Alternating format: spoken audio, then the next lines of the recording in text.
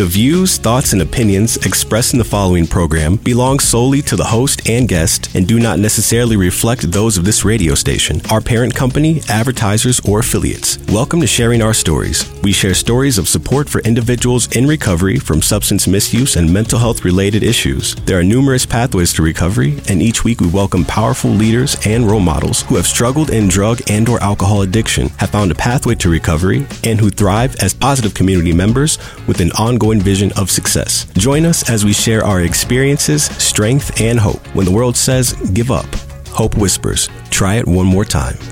Good morning, Mile High. Happy Sunday to you, and welcome back to Sharing Our Stories. This program, hosted by myself, Slim, and Tomas Hernandez from Tribe Recovery Homes, primarily is about addiction and recovery. Both of us have dealt with drug and or alcohol addiction and are in our recovery, and we like to share stories of addiction and more importantly than addiction, of recovery, because we believe that through sharing our experiences, we can spread strength and hope and let other people know that there is a pathway to recovery. There are many, many different pathways to recovery. There's not just one right way to do it. And we hope that through sharing our stories, people will find their pathway to recovery or their hope in finding their recovery. So good morning to you, Mile High. Thanks for joining us. And this morning, we don't actually have a guest. This morning, we're going to be talking about a few different things because we also want to branch this program into our community and other things that are happening in our community. So today, we're going to be talking about some bills.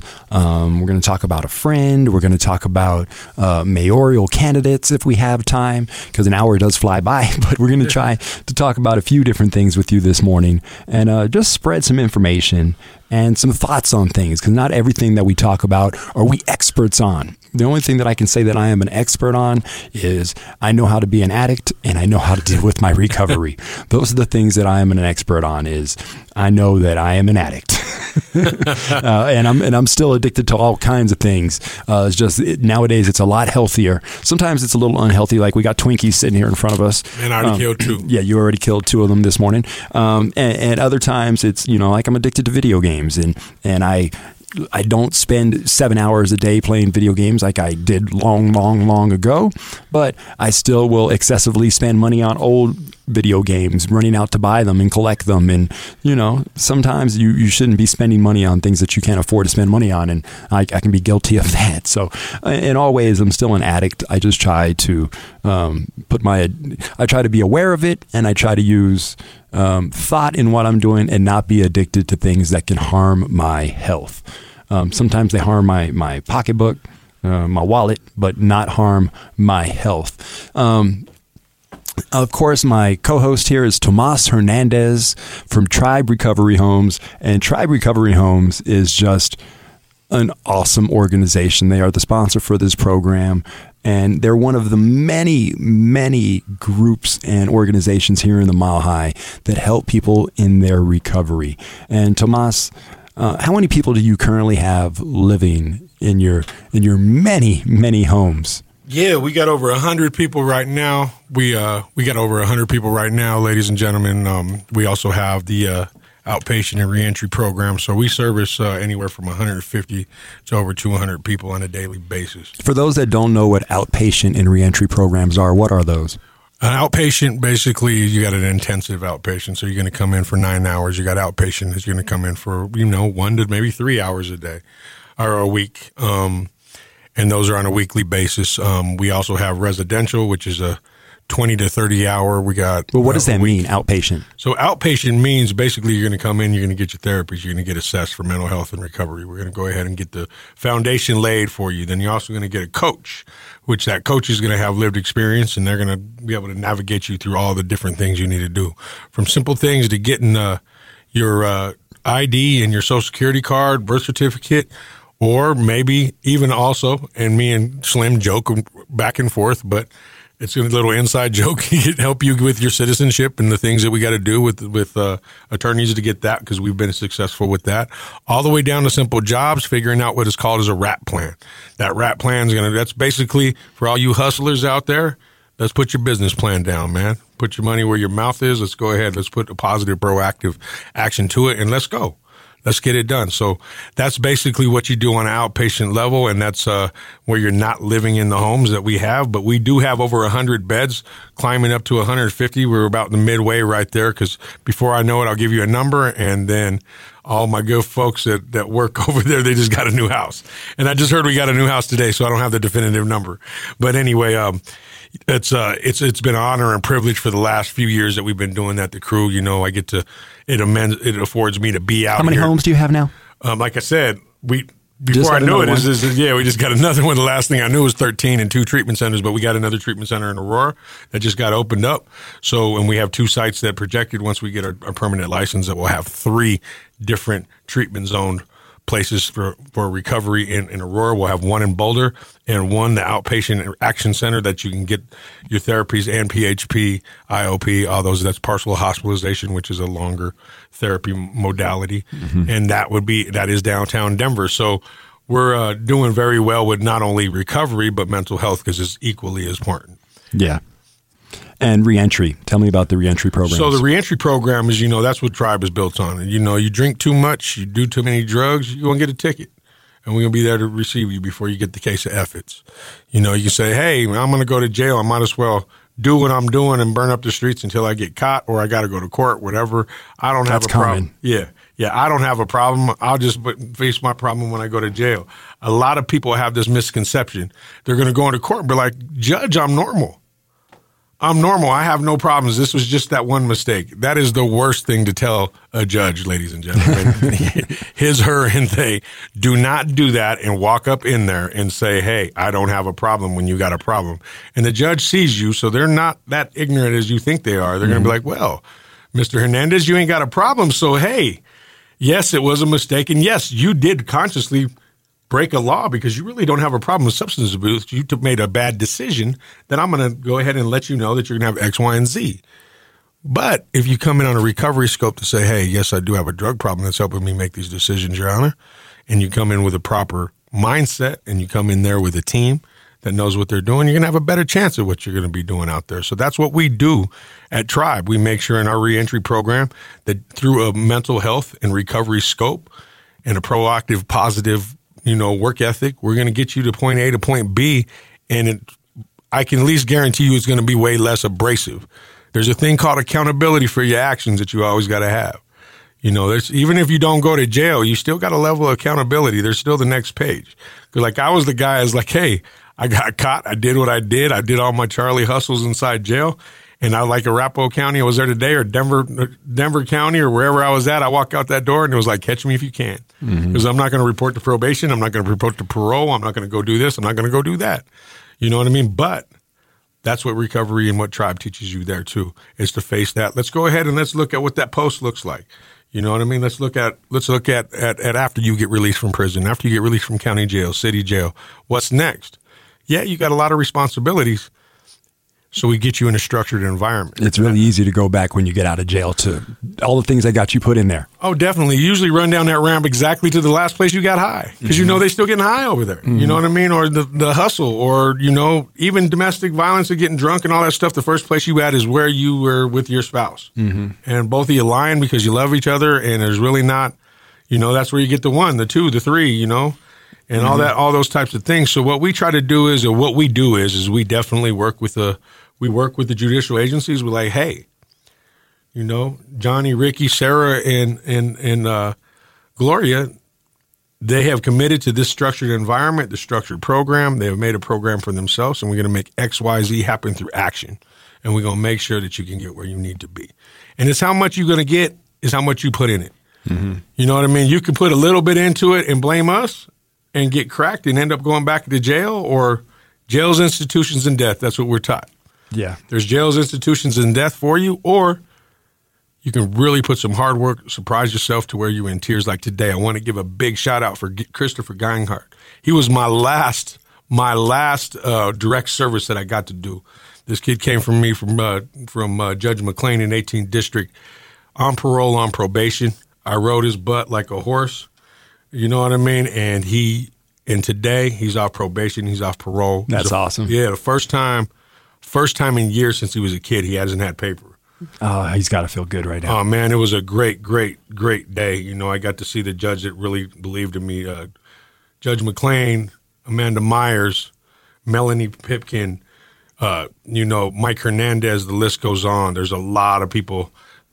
Cynthia, probably the coolest arts employee that you ever seen. Cynthia, everybody knows who Cynthia is. She's been doing great work forever.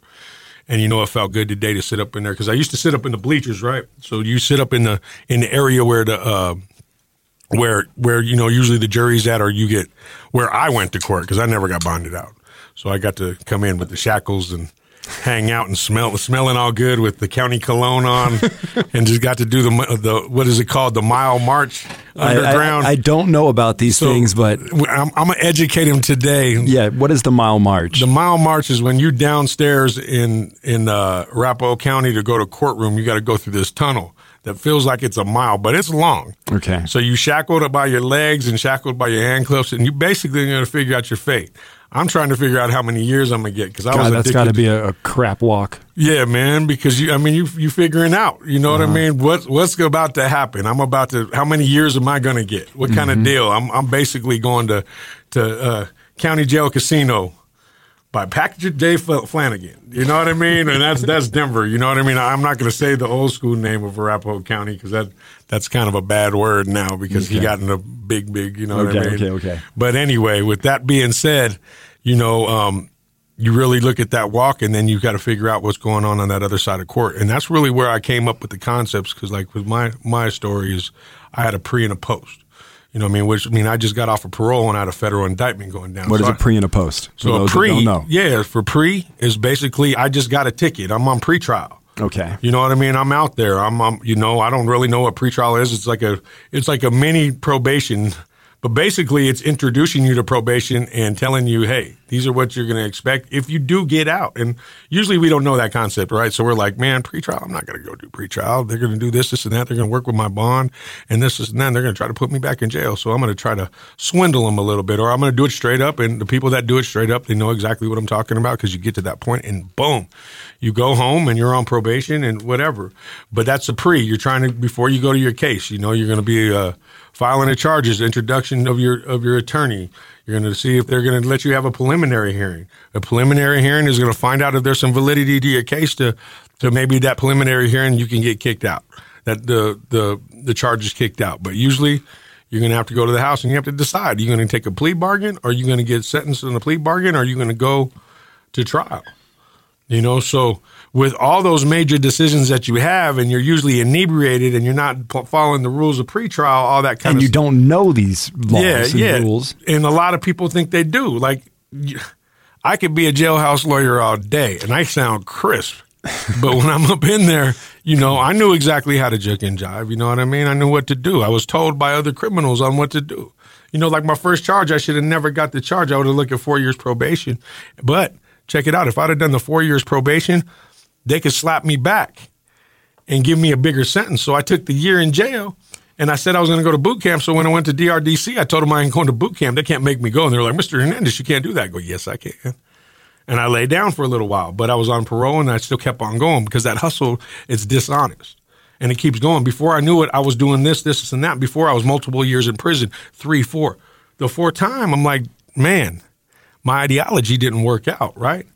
So when I figured out recovery, and that's where I first got clean in prison, I put together some recipes like, hey, man, if I could put together this programming with the judicial system and I could put together this programming on the streets, we got something here. We could rock with something, So when I got out on federal, I pressed that out a year. I started getting all these certifications for all these classes. I didn't break my ankle monitors. Like, man, I was 340 pounds, yo.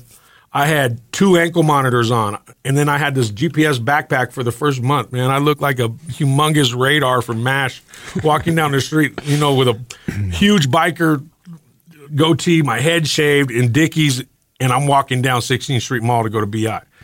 And I got to pay for all these machines that are hooked up everywhere because I got a city and a state. And finally, they took the GPS on and the technology that they needed. They put it on one unit with a scram with the, one had to see if I was drinking, one to see where I was at, if I was going to break code, and another thing. And then they got this thing. Highly monitored. Yeah, I was highly monitored. I mean, I was on an indictment.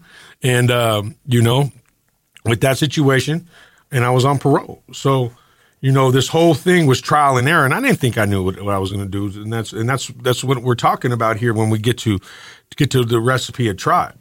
But I put it down, and in front of Judge Krieger, she deemed it counterproductive to put me back into prison, and I'm looking at a federal charge. Mm-hmm. You know what I mean? For a gun. You're going to get 5.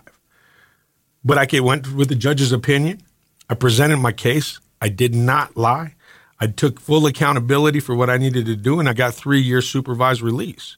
Now, 3 year supervised release, ladies and gentlemen, he's, her, they, y'all, I should just say, so I could just shorten it up. You know what I mean? But basically what that would do is, I would be able to, if I messed it up, right? If I messed all that up, it reboots. I could do 2 years and 11 months and do something very dumb. And my supervised release officer, by the way, is a U.S. Marshal, can reboot what I got, and I got to redo the 3 years after I get out of jail. You know what I mean? So that could continue and continue and continue. And that was my whole code of ethics, basically. If you want to, my whole morality code of ethics, of the street, the politics or whatever, was to juke and jive and to figure it out. And if I would have kept up that thing, I would still probably be in prison today. Yeah. Or dead. Mm-hmm. You know what I mean? So at Tribe, what we do is we work with every community organization possible. Every grant team, every person we got people out there. We got, caring for Denver, love them to death. We got the Denver Foundation, the Colorado Health Foundation. We got Latino Coalition. Like Latino Coalition is amazing. We got so many different organizations that fund us to do what we do because they're locking arms with us. We got the CPCC, which is, it's filled with the Denver brass. You're talking about politicians. Sorry, y'all. You're talking about the top police. You're talking about the Department of Public Safety, Department of Community Corrections. You're talking about everybody that people would normally hate are putting together millions and millions of dollars to fund people on the concepts that I'm talking about. Because I wasn't the first one to create it. Let's make that clear. There's a lot of very high thinking, great people out there that was doing it before I even got there. You know what I mean? Servicios de la Raza has been doing this for 50 years. Mm-hmm. You know what I mean?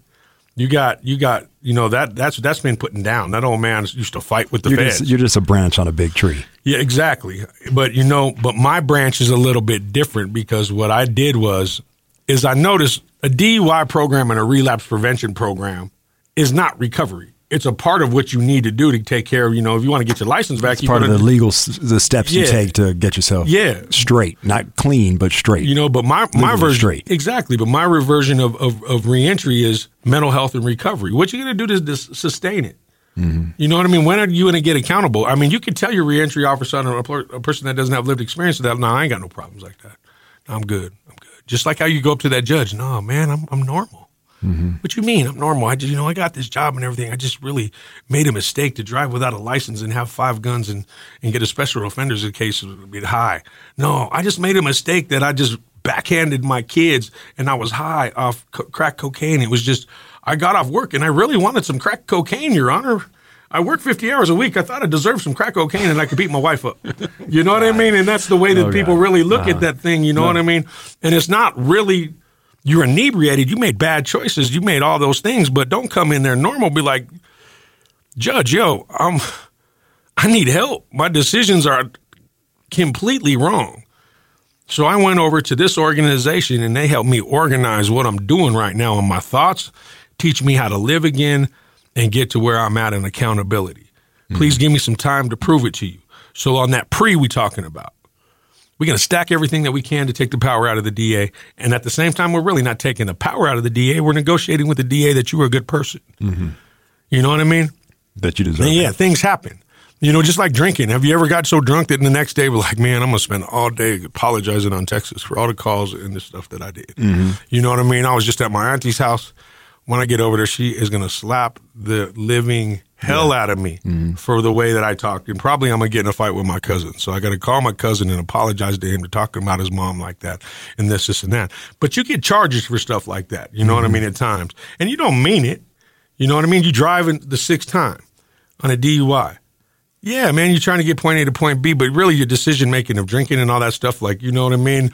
Like you said it a million times, I'm going to be the best drunk that they ever seen. I'm the strongest, the best drunk. I could drive, I could work, I could do this, I could do that.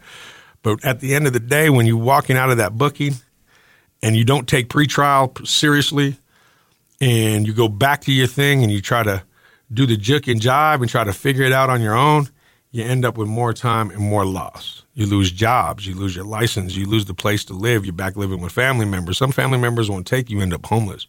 You end up higher on some different stuff. That you were originally just an alcoholic and smoked weed. Now all of a sudden you're on fentanyl and meth, trying to survive out on the streets. You know what I mean? And that's really the scope of what we're talking about, gelled in on one thing. No, we're not just a reentry program. No, we're not just a judicial services program. No, we're not just mental health. We're trying to get you to recover. That's why we're called Tribe Recovery Homes. We want to get you, like you emphasized on the show, we want to get you to recover. Yep. To find your level of recovery. What is that? You tell me, Slim, how can I help you be a better you, my friend? Talk to me. Tell me those things. And if you got trauma, get in there with our clinicians and dig into the hard stuff. Figure out that stuff. Because, like, recovery is one arm right here, right? And mental health is on that other arm. And you got to walk down the street. They might sound like the same things, but they're not. They're really not. You know what I mean? Mental health is a whole different thing. What I talk to my sponsor about and what I talk to my therapist about, there can be some likeness in some of the stories, but the categorization and the techniques and the tools are totally different. From my PTSD and being manic, you know what I mean? Just right there. And that's just two of them. You know, I sleep like, the meth is still there, y'all. I sleep like 3.5 hours a day. And I'm up spinning my wheels and I'm in a PTSD type of situation. And man, and I'm manic.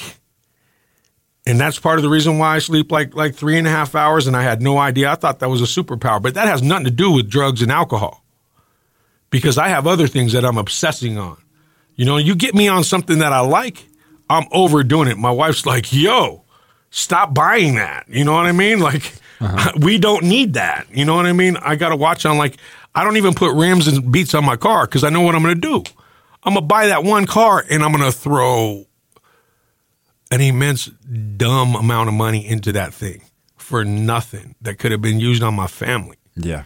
You know what I mean? And that's my addiction, acting out. It's like I mentioned earlier for my addiction. Yeah. Exactly. Like your games and stuff. Like as soon as I put those rims on, I need a new sound system. And it's a Bose sound system in a Cadillac. What do I need a new sound system for?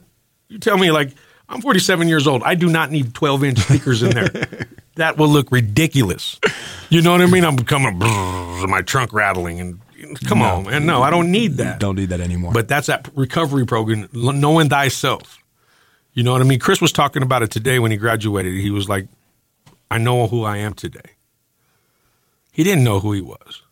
You know, he was banging. He was on parole. He was on probation.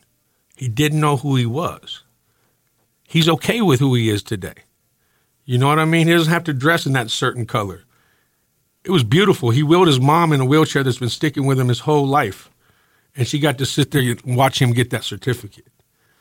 You know what I mean? And it's, man,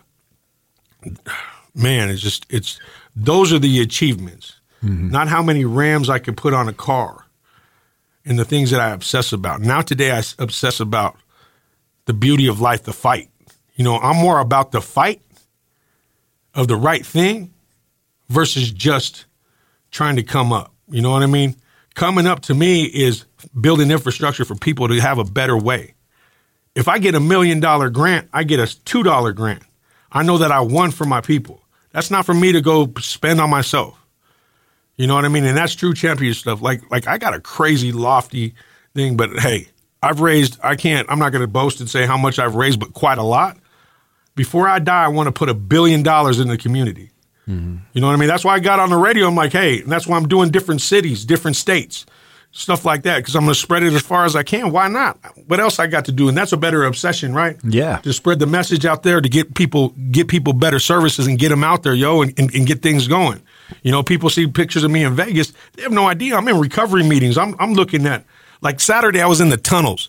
Like, in Las Vegas, there's tunnels under the cities. under the casinos, and people live in those tunnels. They live in those tunnels.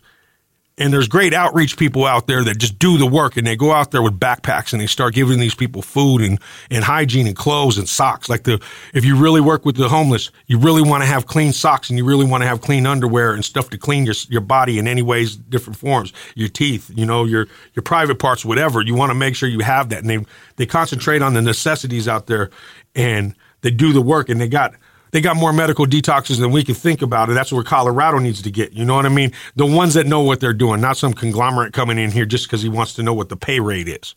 Mm-hmm. You know what I mean? The ones that could actually work with the people and make it trauma informed. That's the people we want. We don't want those out-of-towners coming up in here talking about how much is your pay mixer? How much is that? How much will I make per person? Well, you know what? You're here for the wrong reason. Mm-hmm. So I'm not going to give you that answer, and that's public information. But you really should stay out of here because your Gucci slippers does not equate to what we're trying to do here on the streets. You know what I mean? But these people are out there, hoodies, with backpacks themselves in recovery, and they know each other because half of them lived in those tunnels. You know what I mean? And that's true recovery in action. You know what I mean? Colorado's got a great recovery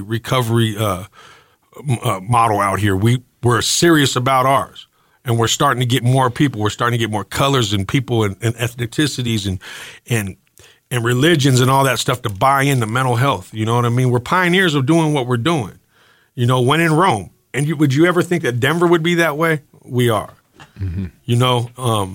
But yeah, I can keep on getting on the soapbox with this, but yeah, that's so. If somebody's listening, because we have listeners locked up right now, we have people that are driving and dealing with addiction. We have family members that are dealing with addiction, and they're dealing with these court cases, these pre and post, like you said. What would you tell them is a step they could take right now if they're lost? Basically, get with your case manager as soon as possible. Ask them about wages. WAGEES.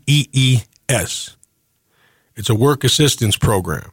It's a reentry program. You're going to pick a reentry professional or organization of your choice. There's Second Chance Center. There's Tribe Recovery Homes. There's Servicios de la Raza. There's Lifeline. There's a ton of different people out there. I got a lot of friends that are out there that I'm not mentioning because I'll keep on going and going and going. There's places like, Denver works, Colorado Springs works. There's people all over, and the Colorado Springs and Denver works are not just employment. They actually do reentry work in Colorado Springs and here in Denver. So you got to understand that there's a lot of different stuff out there that you can utilize to get things done. So go to your case manager and ask them about reentry beds, HSP beds. Can I work with the Latino Coalition in the WAGES program? Go sign up for that. But I'm pre-warning you, when you get up in there, do not waste the resources. If you're trying to get an address just to get out, you're wasting your time. You're wasting your time. You're wasting their time. And really, when you waste an organization like this time and resources for somebody that could have came in and utilized them, you're really burning a bridge. And if you really listen to me right now, and if you're tired of burning your bridges and you're in the cell right now, I remember those days. Looking up, I'm trying to come up with 8 million ways to get out. I don't care what address it is. I just want to get out. Tired of being there. You know what I mean? I'm tired of lifting weights, making burritos. I don't have any money on my phone. I'm trying to figure out what my kitchen hustle is. Am I going to get a machine so I can tattoo again? Is this facility, are these guards cool? You know how it is to get the hustle going down. Should I, I ain't going to go to the store because I'm going to get owned. I'm going to end up here. I'm going to end up there. Is there any programs? And is there any, treatment center programs or a TC program? What am I going to do? But mainly is just focusing up with your case manager and finding a set and a plan for you to get out straight up. Because I'm telling you, for y'all that are locked up right now, if you don't do it straight up, you're going to go back and you're going to fail. You're going to fail. It took me to the 4th time in federal prison, 3 times state, to figure that out. You ain't going to beat it that long. And there's no sense in getting an address and being in the middle of a blizzard in a shelter in the middle of Denver for the sake of being free. It makes no sense, man. It makes no sense when you have time right now to go make a plan. So get proactive with it. Y'all know how to be jailhouse lawyers. Y'all know how to do all this stuff, to grieve, do all that stuff. The first time, wake up tomorrow, take a deep breath and get accountability and be like, all right, I'm going to do this for real. Let me get with my case manager. You might not have a great case manager, and he or she might make you mad, because a lot of mine did. Mm-hmm. But all you got to do is just get them to contact these people. It's not for them to like hold your hand like they're going to do something great. If you have a great one, then awesome. But if you've got an old school DOC case manager that's really, you just want to catch another case, if he or she says another word, basically keep that conversation focused. Keep it focused and say, hey, this is what I need. And if that case manager ain't doing something for you, write a letter to your most positive friend or family member that's out there to help you. Write a letter to Tribe Recovery Homes. That's 1178 Mariposa Street, Denver, Colorado, 80204. That's 1178 Mariposa Street, Denver, Colorado, 80204. Send your letter out there. Say, hey, I need you to get under my case manager's butt, light a fire. I need to get out. This is what I need to do. And if we ain't a fit, you can also always look up Second Chance Center, Servicios de la Raza, Lifeline. You got a lot of different stuff out there, y'all, that you can use. Denver works. But you have to want it. Exactly. And you want to do it straight up. Because anything that you do that's not straight up. If you're just trying to get out of jail just to get out of jail, that's not it. You have to want to clean up your life and get your life straight. Yeah, man. Yeah. You know, I remember telling my dad the last time I was in, I seen a situation, I'm not going to get in the weeds on it, but a pretty significantly big man that was 10 times bigger than me, just scared up in that jail, in that federal jail. I just called my dad and I couldn't stop repeating, I'm done. I'm done. I'm done. I'm done. I'm done. And I didn't know why the lights turned on that much, you know? But addiction is crazy, because when I got out, I still messed around for like 2 years after I got off paper. And now, by the grace of God, I got almost 10 coming, no fronts. You know, just for the day, I got that basically 9 and 9. I'm about 3 months away. That's so cool. You know what I mean? To get there, but it's really about putting it together like that. And if you're sitting in that cell jail, just notice, man, I feel you and I love you. You can make it out there. Like if you meet me in my center, I'll tell you exactly the beautiful things that I got to do. I've been sitting in that cell where you at, thinking I'm never going to be nothing again. You're wrong. I remember sitting in there thinking that I'll never talk to my mom again, right? You know, how am I going to raise my kid? You know, failed marriage, failed relationships past that. I can't keep a needle out of my arm. I always got to get a gun as soon as I get out there. I always got to do things. How am I going to stop myself from doing these things? I just told you the recipe on how to do that. But the triumphs I've had, you know, I'm not going to brag on, you know, about the things that are great that on some material level. I've got a very immense part. I've been very blessed in success. And I'm not saying that'll happen with everybody. And I don't know how long I'll stay blessed in that area, but I know I'm blessed with a good wife. I'm with kids, with my mom back, with my dad back, with my nephew clean, you know, working with me, with my friends like Slim, you know, having great friends. Like I got this organization called Cigar Lords, man. It's just a bunch of guys that are up in there. My brother Boogie, my brother Kingdom, Orlando, you know, Kiki, Ken, we got, you know, Mario out in Texas, you know, they're on different state. My brother, Corey out in Arizona, you know, I could go to any state. I never thought that it would be past those cell doors is what I'm saying, man. But it starts with going straight up in the morning and go talk to your case manager.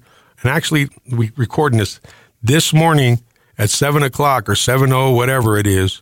Make your plan today through the day. And on Monday morning, you go see your case manager.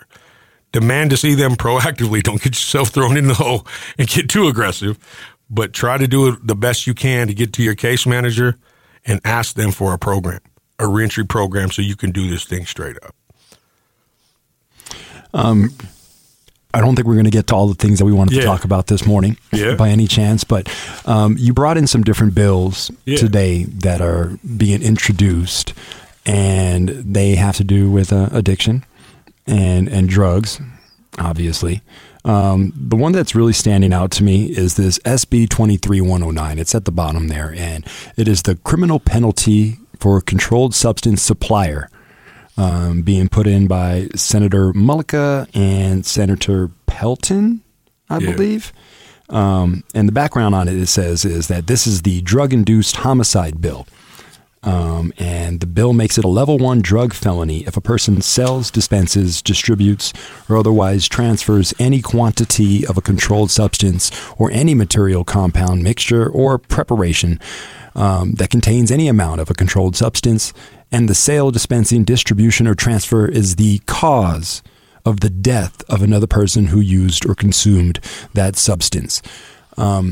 Now, the first time I read it, we went over this a little bit before we started the program, and I was like, well, that sounds good to me, because I'm one who believes that if you're selling drugs, you should go to jail for some amount of time. Now, I'm not saying a life sentence for selling drugs. I don't believe that. But I do think that sometimes the lesson has to be learned. You have to be punished to learn your lesson. Does it always help? No. And I firmly understand anybody who disagrees with my view. But that's just, we're all entitled to our opinion on how different things run. But then you said something to me that really stood out. You said, well, what if you and I are drug users together? And you're like, man, I got some really great heavy drug. All right. You can fill in the blank for whatever drug you think that is, mile high. And you say, hey, come on, let's go get high. And I'm like, hell yeah, I want to go get high with you, Tomas. That's what we're doing today. And I show up at your house and we're hanging out and we're doing our drugs, and I die on your couch from a drug overdose. You then get a homicide felony for giving me the drug that killed me, where I wanted it. I showed up. There was no doubt. Like, you could have told me, nah, you know what? I don't want you to come over anymore. No, but please, I don't have my own. Please, can I please come over now? I'm begging you to let me all right. You know I love you. You come on by. We'll get high today. But then you get a felony charge for that. And that's where that's where you kind of changed my mind on it. Yeah, we're looking at the 2020 stats, and you're over 1,400 people, and everybody that's in 1,400 people that died from overdose. And we're not 2020 here in Colorado. Yeah, and we're not just talking about fentanyl. The fentanyl is the key word that everybody's talking about right now. No, heroin, heroin, cocaine. methamphetamine. You can die off methamphetamine. You can die off anything. Mm-hmm. Alcohol. You know what I mean? Alcohol, any of that stuff. So wherever it's scheduled, like say you got 3-4 people, that's going to compound that number up higher. But let's just say there's 1,400. Let's just say after COVID it got bigger, and let's say that we're up at 2,000 people that died from a drug overdose. So understand that we barely have scratched the surface of 200,000 inmates ever in the state of Colorado. You're talking all the way down to the 30s, to the 20s, even earlier in the Department of Corrections, how it's been counted. And you are going to give the infrastructure that's already strained, taxpayers, all of that. So why don't you do $50,000 times $2,000 a year to house people on, what is that, 30 what? Minimum, probably 32 years. 32 years minimum for getting high with somebody and they dying. Now, even if you're selling it, most of the people that are on a street level, they're selling it. It's a barter system, America. Denver Metro, it's a barter system when you're getting high. We don't have jobs. We have to figure out how we can trade and sell and do very, very bad, embarrassing things and steal and do all these things to make sure that we can get high. Now, we're not talking about that new bogus experimenting thing that fentanyl brought back. My son was just experimenting. Okay. You can get mad at me for that comment. I'm sorry that your family member is gone, but there's no experimenting with cocaine, heroin, and big drugs and fentanyl like that. It's just not happening like that. Now, there's other bills that we could talk about that you did not know, like knowingly. There's another one that we could have talked about. But the bill that we're talking about right now is you're going to strain the infrastructure and take people on a homicide charge. It makes no sense.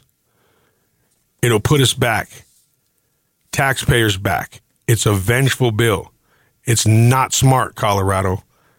These two people that are bringing this thing, we're going to try to appeal to them and make them understand that this is a huge, huge, huge mistake. You got to understand right now, they just did the census out the other day. Per capita, we are second behind Houston in violent crime. We are first in property crime. Now, when I'm saying violent crime, we're going to hold that with homicide cases well past anybody can ever put us. So you're talking that number is going to go skyrocket and stay.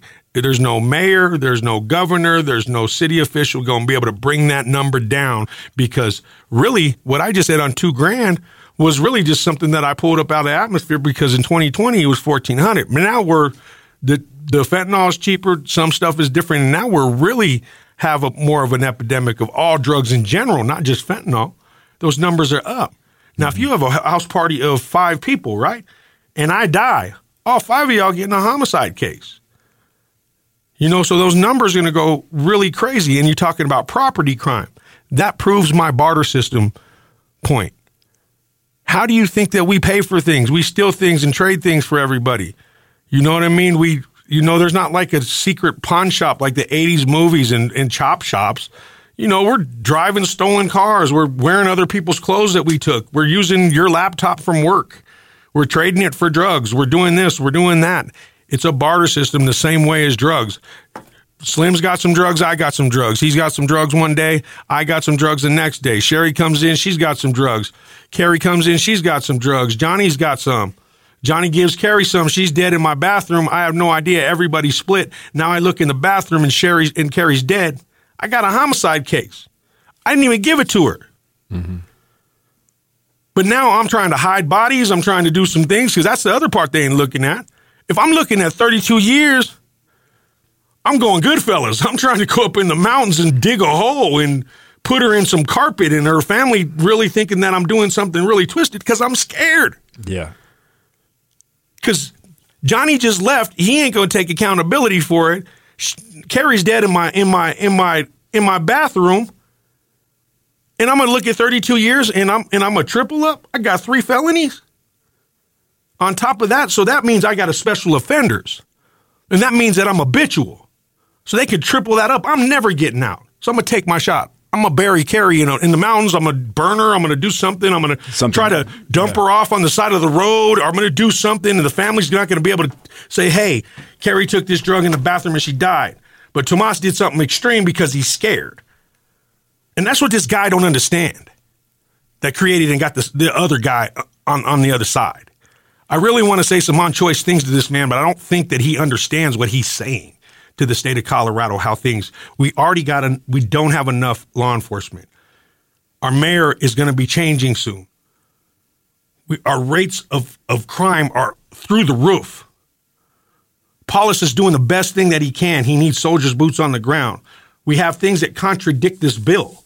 You know what I mean? And it's a confusing time, because really, that's what I do, ladies and gentlemen. That's why I get so passionate, because I get involved with this stuff, because it's about you. I don't want nobody in jail like that scenario like there. And yes, if somebody purposely gives, and they're purposely a fentanyl dealer or something like that, and they know that they're taking a risk that, 2 out of 10 people going to die, yeah, you better get your 32 years, homie, because you know what you're doing. And you selling big weight of that. But if I'm bartering and I'm out there and I'm getting high, and usually I don't like how Slim put it. I don't like to give out my stuff anyway, but Slim begged me to come over. I'm sharing some of my supply of pills. I know I can get more, but Slim needs about 10. He needs to get right. Or maybe he just wants some Coke and his heart stops. Mm-hmm. And that's just the thing that we're looking at. You really got to get into this situation. I want to give a shout out to a lot of organizations out there. You got Mental Health Colorado. You got Healthier Colorado. I'm proud to be on COPA. You got CCJRC. They've been rocking with us for a long time. You're talking about Christy and Pam and everybody over there fighting a good fight on the judicial systems. You got Colorado Freedom Fund that's always been doing us right. Lisa at Harm Reduction Center, man, get out of here. Get out of here. She's with awesome. That. Yeah, she is. Colorado Defense Bar, man, they doing the work. You think that, like you're talking about, You know, you're talking about that lawyers don't care that are free. They'll change your whole mind. And I'm alumni at this place. I'm kind of partial, but sobriety house. You know, I'm alumni at a lot of treatment centers, y'all. But, you know what I mean? It took you a long path to get clean, man. A lot of work that you put in for yourself, and now a lot of work you put in for other people. All right, so that's a negative bill that we talked about. Let's talk about one of these positive bills. Let's talk about the one at the top, HB 23-1167, which is, as you wrote it down, it's a Good Samaritan law. And what it says is a person is immune from arrest and prosecution of criminal offenses if the person reports an overdose to an emergency responder and satisfies additional requirements related to the reporting. So basically what it means is you and I are getting high and you have drugs on you and you gave me drugs, but I have an overdose and you go, you're not going to die on me. I'm taking you to the hospital, or I'm calling 911 and we're getting the ambulance here right now, or I'm getting you to the emergency room right now, and you will be immune from arrest or prosecution for attempting to save my life, even though you have drugs on you, and even though you gave me the drugs, or maybe I gave you the drugs, but still you're holding the drugs, or you're also high. You're high on drugs when you bring me to the hospital, and it would make you immune to arrest and prosecution. This is a bill that's going to be discussed. I don't have the day of the discussion here. The bill passed. Oh, the bill passed. Passed in the House Judiciary Committee last week. It's awaiting the hearing in the House of Representatives. Now, this is a responsible bill. It doesn't matter who bartered what. We're not talking about high-level dealers and real people that are going out there. Me and you getting high. Instead of what I was talking about with Carrie trying to hide your body, trying to figure something out, trying to juke and jive, I can put you in the car, call 911, and I can get there. What's great about what people on the other side didn't understand is there's possibly going to be some kind of advocate. You can sit there with the family, and sometimes families are understanding. And I could tell you stories upon stories, and like, thank you for bringing my daughter here. Thank you for bringing Tomas here. Slim, I appreciate it. You saved my life. That could be the wake-up call for you to get to recovery. You know what I mean? I'm going to always remember, Slim, that you saved my life. You know, I got friends out there that I can remember right now that saved my life. You know, I'm going to keep their anonymity, but I know exactly in my head the 3 people on my last 3 overdoses that saved my life. But they had to save it by pumping my chest and making sure that I was okay and watching me for a couple of days. You know what I mean? To make sure that I was all right. But this bill allows you to help me get me medical attention. You know, the people that are looking at these bills, right, they got to understand we got some beautiful infrastructure out there. We got CIT cops. These are psychologists that work with mental health and recovery. You know what I mean? They got different names and acronyms for different counties. You know what I mean? But paramedics are amazing people. You can jump in that van with them and make sure that I'm okay with this bill. And tell them exactly what it is that you got high. What is in his system, you know? Exactly. I can show you what's in his system. This is what it is. If you want to use this to figure out how to help him. Exactly. Now, this is a responsible bill. You know, this is not, I don't know, people get on that vengeful feeling. But if you're sitting in front of somebody that's overdosed and you're using and you're feeling the guilt and you're scared and all that stuff, that's more than enough. Let me tell you, that's more than enough to try to wake somebody up from Narcan, all that stuff. Like, man, I give out an Ironside award with my employees. I got some employees that have Narcan people, and shout out again to Lisa Rayveld, all the haters. Yes, I'm going to say Lisa a million times from Harmon Drugs. She's awesome. Yeah, that's my girl right there. No, because there are thousands of times here in Colorado where people get high together, somebody overdoses, and the other person runs off because they're afraid. They're afraid they're going to go to jail. Something's going to happen to them. Yeah. And then somebody's found overdosed. Nobody knows how it happened, who they were with, or any of that. Yeah. And it's because they're afraid of what was going to happen to them. Fear makes you do a lot of stuff. A lot of stupid things. You know, why you think I got like a record on high-speed chases? It wasn't because I was like, all right, I'm going to drive by this cop and I'm going to probe him. No, you got me on my car, and I was like, man, let's go. Mm-hmm. I'm trying to get away. I got stuff in my car. I'm trying to do this. I'm trying to do that. You know what I mean? And that's the same thing that we were talking about the last bill. You're dead in my house. I'm looking at 32 years. I'm tired of going to prison. I relapsed. I'm back in on this. I'm going to figure out a way to get rid of you. It's your body or me. And that's what they don't understand is about to happen. And that's how we think. But they've never been high like us to understand that that's the mindset. Then it comes into some crazy movie or some Discovery Channel spinoff or the paper eating it up. Because it's a scenario that's set up that's very violent and vengeful and forward for a street level person that they don't understand how this works. But this bill here, I can pick you up. I can sit with you in the hospital. I can think about my life and recovery. I can help the doctors figure out what's in your system. And I don't have to worry about the police coming into that room and saying, Mr. Tomas, Mr. Rodriguez, Mr. Hernandez, you're high right now. What do you have on you? Turn around, put these cuffs on. We're booking you for this. Exactly. Instead, I can know that safely I'm here to just save my friend's life. Exactly. Or my acquaintance. And you might be too high and it might happen to you. Because if 9 times out of 10, if somebody's going to die there's somebody else that's going to overdose or get sick on the same pack. And it's happened. We had a couple of friends that's common. You got a friend up the street that overdosed and like, yo, Tomas fell out today too, man. That pack was bad, man. What's up with homeboy? Then you call homeboy like, man, I didn't know. You know what I mean? I almost fell out too, man. Just get rid of it. Get rid of it. We'll all get some more. You know what I mean? And that's heroin. You know what I mean? I'm old school like that. You know, smack. That's heroin. You know, but that's just that scenario on how things go. And, you know, people think that, oh, that's just one scenario. People know, like, you're not going in vindictively to kill people when you're doing drugs. You're just trying to get well and high. Mm-hmm. It's not an evil intent to commit homicide. Like, that's like me saying that I was walking in to, you were coming over and you bugged me enough. I'm like, man, I got this package for this dude when he comes to this clown. When he gets over here, he's going to get high on this. Yeah, that's like you. Yeah, he's gonna get high deliberately. On this. Yeah, I want him to come over so I can kill him. That's no. Yeah, that's not gonna happen. Mm-hmm. That's not gonna happen. That's never gonna happen unless it's some sadistic, you know, lightning bolt lottery scratched winner ticket. Type of situation. Yeah.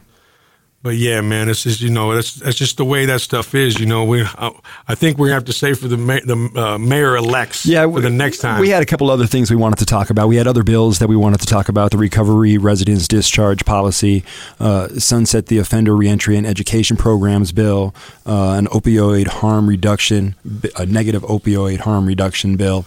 We wanted to talk about mayoral candidates. So I will shout them out real quick. Okay. And the reason why I'm going to shout these out, these are Denver candidates that we hope to have on the program in the future. So if anybody knows these folks or has contacts with these folks, you tell them, hey, they were talking about you on sharing our stories, and you should go in there and speak with them. State Representative Leslie Herod. Leslie Herod, we want you in here. Debbie Ortega, she's a city councilwoman. We want you in here. Al Gardner, who is the vice president of information technology at Salud? Yeah. Salud Family Health. Lisa Calderon. She's a 4th generation Denverite, and you know she's done a lot of different things. There's a list here of things that she's done. Terrence Roberts, we want you to come on in. Mike Johnston, former Denver legislator, we want you to come on in. Kelly Broff. Yeah, bro. Kelly Bro, CEO of the Denver Metro Chamber of Commerce. We want you to come in.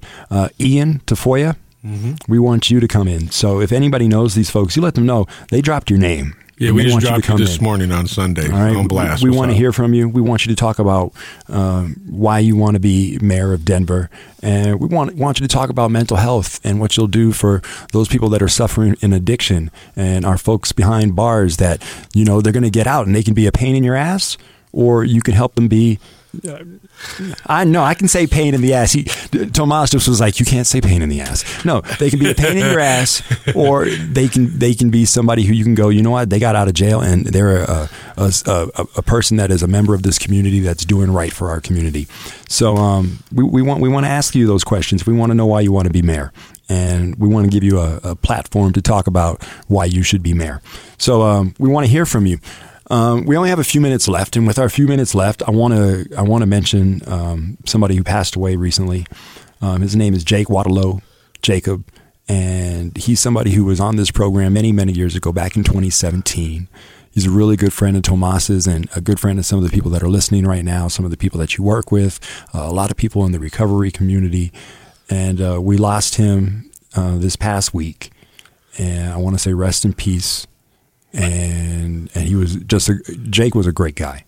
And he was the very first guest that I ever had on Sharing Our Stories way back in 2017, when I didn't know what this program was going to be about, how it was going to work, if it even had a purpose, and how would it exist. He was the person that showed me on the first time I had a guest that, yep, I know what this program is about, I know what it's for, and I know how it works. And I don't know if this program would be here now if it hadn't been for such a powerful first guest that I had, like Jake. And I want to send my love to his family, to his friends, and let you know, yeah, he's a wonderful man. Definitely. The story has it on the end. It's just confusing, like any type of death. I walked the majority of his recovery journey from ground zero through career, and he rocked every piece of it. He never quit. He wasn't a guy that got kicked out of rehab, all that stuff. He did very well in everything that he did, and I'm sure that the good people at North Star Transition, Stout Street,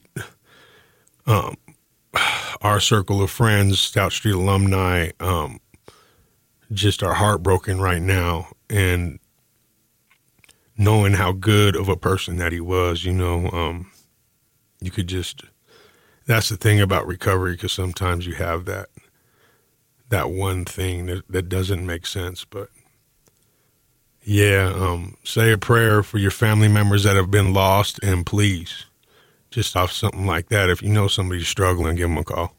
He saved so many other people's lives. He did, man. He did. I mean, he was started as a house manager. I was teaching him that, and he became a director of programs over at North Star Transitions. He was the man over there with Mike Farrow and Keenan and Sean Dodge and all those guys over there, and Parker and everybody. He just did his thing, and he was great. And he, got married, got a house, came back, and still electrician. He did this artwork stuff. Our buddy Chris still has his business, and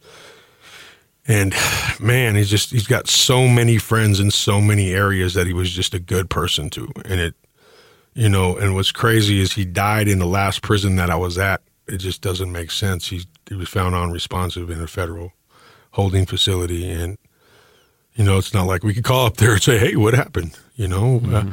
And they're going to tell us. And, just those things that are confusing. And I'm sure that it'll come out and whatever that happens. But just for now and forever, I'm just going to know that I'm going to miss my friend. And I'm sure that the people that are listening are going to miss him too.